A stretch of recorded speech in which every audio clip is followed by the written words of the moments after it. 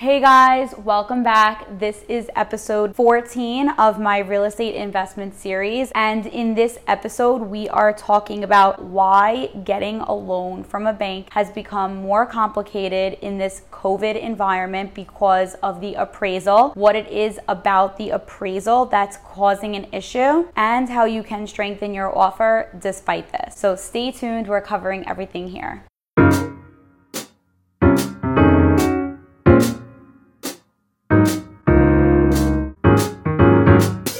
All right, welcome back, guys. I am glad that you're here for another episode of my real estate investing series. If you are not subscribed to my channel yet, please consider subscribing. This is ultimately how YouTube knows what content is good, what content people are finding interesting, and it allows YouTube to recommend this content to other users. And ultimately, my goal for this investing series is to get this free information out to as many people as possible. So you subscribing is so appreciated. Also, please make sure that you're following me on my other channels so you can stay in touch with what's going on. My Instagram handle is Downtown Native. My Facebook page is also Downtown Native, so please make sure that you are subscribed on all channels. Getting into today's video subject matter, I really wanted to make this video on this topic of the appraisal during this time when we are experiencing some more complications than usual in this COVID pandemic environment. So if you are negotiating on property at this time, this is a really relevant video for you, but it also is a principle that holds true no matter what the timing is. And this method that I'm going to describe to you of strengthening your offer is highly applicable in any scenario that you might be in where you need to beef up your offer and you don't just want to throw more money at the seller. So first, let's get the basics out of the way. What is the appraisal? Let's talk about what the appraisal is and how it affects the deal first. So the appraisal is only done when you are getting a mortgage on the property. The appraisal is something that is conducted by the bank. The appraisal is the bank's way of confirming that the price that you are purchasing the property for is actually what the property is worth. That is the market value of the property. The bank does not want to lend you more money than the property you're planning to purchase is worth. There's too much risk and exposure for the bank. Ultimately, if you were to fail to pay the bank and the bank ended up with your property, there would just be so much money owed and it wouldn't have equivalent value. So that's ultimately what the bank is protecting. They want to make sure that the amount of money that they're giving you towards the purchase is just a percentage of the overall value, and they want to make sure that they're correct on what that percentage is that they're giving you. So in order to conduct an appraisal, the bank sends a professional appraiser to the property to check it out, look at the size, look at the features, look at the condition, ultimately compare it against what's available in the neighborhood, what's sold in the neighborhood. And this appraiser comes up with a value, which is considered the bank's opinion of the market value of the property. And this we call the appraised value. Now, how does the appraised value affect your deal? If you're getting a mortgage, there is a percent of the purchase price that you are planning on putting down in cash, and the remainder of the purchase price is covered via financing, via a loan from the bank. For example, if you're buying a property priced at $1 million, I just am using $1 million for this video because it is an even round number that's easy to calculate percentages off of. If you plan to put down 20% in cash and finance the remaining 80%, that means that you would be planning to put down $200,000 of your own dollars in cash and that the bank will be loaning you $800,000. That's also what we call a loan to value ratio of 80%. That means that the bank is planning on loaning you 80% of the purchase price. However, the bank is only willing to lend you 80% of the appraised value, not whatever price you're willing to pay for the property. This means that if for some reason the property appraises for less than $1 million, let's say $900,000, then the bank is going to be giving you 80% of the $900,000, not of the $1 million.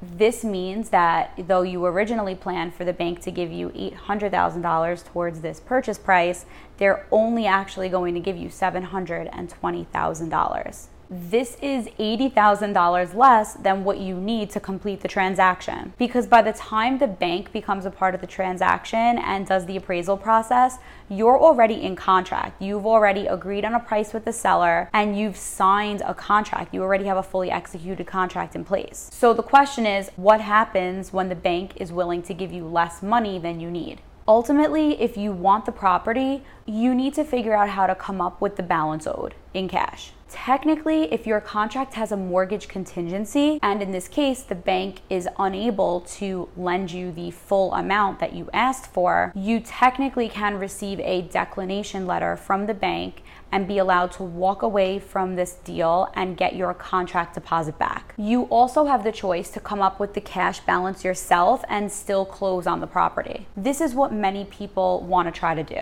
However, depending on how low the appraisal came in, this amount of money can be pretty significant, and oftentimes it's difficult for someone to come up with that balance. You can try to renegotiate the purchase price with the seller and hope that they are willing to come down, accept less money, and this would keep the deal moving. But if the seller refuses to do that and you don't have the cash on hand to pay the balance, you need to see if the bank will be willing to lend more money towards the transaction than they originally planned to. This means that the bank's loan to value ratio will now end up being higher. The bank may not allow this. Depending on the structure of your loan, the bank may have a limit for how far they can push the amount that they're willing to loan compared to the appraised value of the property. Typically, the bank will only agree to a loan to value ratio higher than 80% for a highly qualified buyer, and a loan structured this way will often incur higher fees, maybe a higher interest rate, and overall a monthly payment that is higher, which may cause a buyer to rethink the entire deal.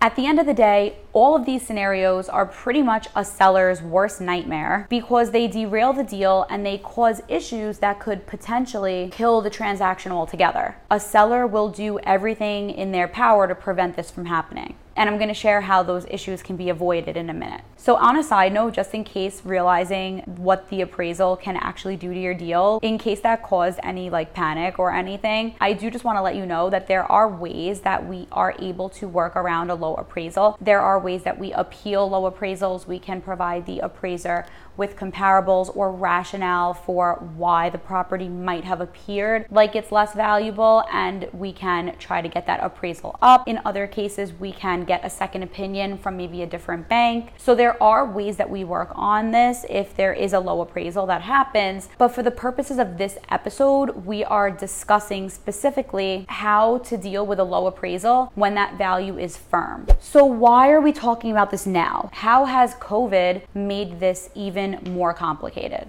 In certain areas, COVID has property values all over the place. Some people needed or wanted to sell very hastily. They wanted to get rid of their property as quickly as possible. And there were people who were willing to take a significant loss on their property. So if they sold for less than what they paid for it, or if they sold for way less than properties in the area were selling for right before COVID, they've now thrown off the comparables in the entire neighborhood for the most part. And it especially affects the value of all the other apartments within that same building. So because of this, when the bank analyzes the comps, they really are looking at a snapshot of what the market looks like at that given time, and they may come up with a lower appraisal amount because there are those properties that sold in distress, because we are in a very unique situation right now. Even though this pandemic is a temporary situation that has caused people to make hasty decisions, it does have ripple effects when we analyze the comps. Banks also have become even more conservative with their appraisals simply because they're more hesitant to take on any additional risk during this questionable time. So for all of these reasons, it has become a little bit more common for these banks to come up with appraised values that are less than what we'd expect. Ultimately, the appraised value coming in lower than the contract price on the property. And since the buyer has already agreed to pay that contract price, we've got situations where people are trying to figure out what to do about it. And this has been a real issue. So it really requires more in-depth conversations with your real estate agent and with your lender, really as a team, to make sure that you are ready for this to happen, what you'll do if this does happen. Are there backup fees? Can the bank lend you more in the event that this occurs? And ultimately, everybody needs to know how they are going to proceed if they are faced with this issue.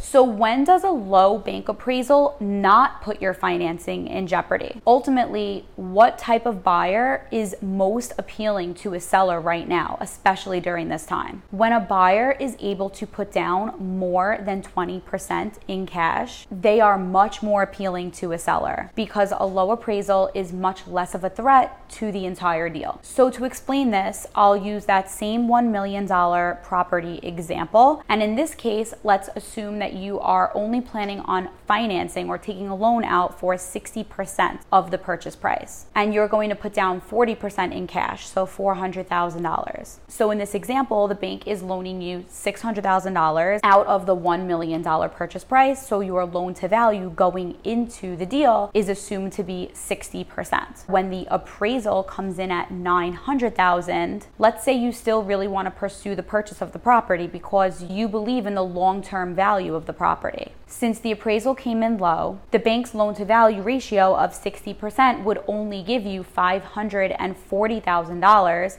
instead of the originally planned for $600,000. That's a difference of $60,000, and you agreed to pay $1 million for the property. So now you have to figure out what you're going to do to cover that extra $60,000. In this case, the bank can likely very easily simply just give you more money and increase their loan to value ratio to 67% of the purchase price and still give you the full $600,000 without having to majorly restructure your loan or incur many extra fees or even really significantly affect your interest rate, because the bank is still only giving you 67% of the overall appraised value, which isn't pushing it too close. It's when you push your loan to value ratio upwards of 80 or 90% that you tend to run into those complications. Another example of a buyer that's more appealing to a seller, another example of a kind of buyer that is more appealing to a seller is a buyer who, even if they want to only put down 20%, they're also able to show that they have a significant amount of cash in the bank in addition to that 20% that's being put down on the property. Ultimately, they have the buffer room to deal with a low appraisal if that was to happen. In this case, if they're bidding for an apartment where there's competition across several potential buyers, the seller may choose to specifically engage with this person that has extra cash in the bank, and they may also actually request that that buyer waives the appraisal contingency from their contract, which means that even if the appraisal comes in low, they can't use it as a reason to get out of the contract. This gives the seller peace of mind, and the buyer can decide if they're comfortable with those terms. If they are, they would very likely beat out other competing buyers and win the deal and not have to just simply go into a bidding war where everyone is just increasing their bid to win the property. So if you are a buyer and this is something that you're comfortable with, knowing that we're in a time where the appraised values may come in low, but that the reason for that is because of a pandemic that we are expecting we will be able to get out of, that over time property values will return. If you are bidding on a property and things look like they're getting competitive and it looks like you might not win the property, if you are comfortable with that idea of waiving the appraisal contingency in an attempt to win the property because you know that you will see your return on property value later, then that actually is a solution that you can offer to the seller, even if they don't think to ask you for that first. Obviously, it's not going to be what you offer up in your initial offer, but if you think you're at risk of losing the property to other competitive buyers, this will really beef you up if you are also getting a loan. Someone getting a loan right now is really not in the most favor with sellers because COVID is a time when everything is day by day. No one really knows what's going to happen at any given time. If someone was to lose their job right there, the bank rejects them. So this appraisal is just one other layer of complication on top of what's already going on. So anything that you can do to reduce the risk associated with getting a loan right now during this time will really help you. If you're a strong buyer and you have that level of confidence and you're just looking to win a property without having to overpay and engage in a bidding war, you can try and very likely have a good chance at mitigating a bidding war and simply showing a seller that you know what you're talking about and that you have this skin in the game. To give up the appraisal contingency really does show that you're serious about the property. And overall, if you understand the market and you can justify what you're paying for the property, then this might be something you really want to think about. If you did choose to drop your appraisal contingency, you aren't giving up your mortgage contingency. So if you did have another issue with the bank that causes them to reject you, like a job loss or something else coming up that causes you to not be approved any longer, you still are able to get out of that contract and get your deposit back because you still have your mortgage contingency. You're simply just saying that you understand the current environment right now and property values might not be very clear to some appraisers. So simply by making that decision, you could very well win a property and then have it not even be an issue. I mean, the odds still are that your appraisal is not going to come in low. Another recommendation that I have as well to ensure that the appraiser that is sent to your property really knows the market and understands the market, which would allow the appraisal to come in as accurate as possible, is use a lender that is based in New York City. If you're buying in New York City, you want to use a bank that's based here. Their appraisers are also local. They understand how to analyze these buildings and compare these buildings, and they know what's going on here. So it's just another thing to think about. And that wraps up this episode. I hope you found episode 14 really helpful and useful. I know that the topic of appraisals is very confusing, so I wanted to try to boil this down into a short, digestible video for you, and I'm really hoping that the point came across. I would love to hear your comments and thoughts on this as well. If you ran into a similar situation, I would love to hear about it. I love hearing about other people's experiences as they go through the sale or purchase process, because it helps me really refine my skills and know what's going on, what's worked for other people. All of that information helps me better serve my clients. On that note, if you are considering purchasing property in New York, in Manhattan or Brooklyn, I am your girl. I would love to work with you on it. So please send me a message or an email. You can also follow me on Instagram. My Instagram handle is Downtown Native.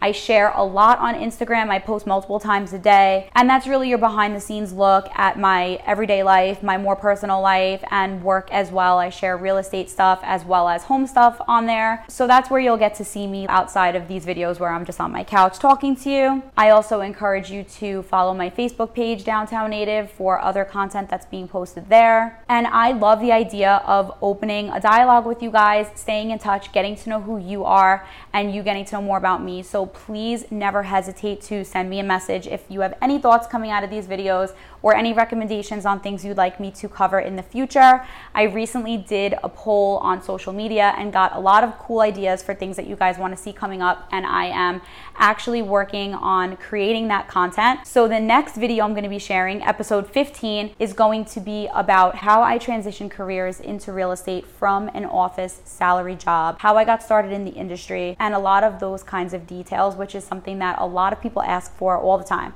So I'm excited to share that video. That's going to be the next one up. So definitely make sure that you subscribe so you can stay posted on when I upload new videos. Thank you guys so much again for tuning into episode 14. Please also keep in mind that if you are watching the YouTube video of this episode, that there is also a podcast available of these same exact episodes. If you prefer to listen on the go, where you don't have to have YouTube up on your screen, if you search Christina Cremidas in your podcast app, you will find me. The podcast is called Real Estate Investing in New York, same as what this YouTube series is called. And if you are listening on the podcast right now, keep in mind that there are visuals on YouTube if you'd like them. This video in particular didn't have any crazy visuals that you really needed to see, but there are often times where I show equations or visuals to help me get my points across. So that was a lot of information. I'm gonna leave it there. It's been amazing to see that there are so many people who are looking to set themselves up for success success in the future by making intelligent real estate investing decisions today. Thank you so much for listening, and I will see you guys soon.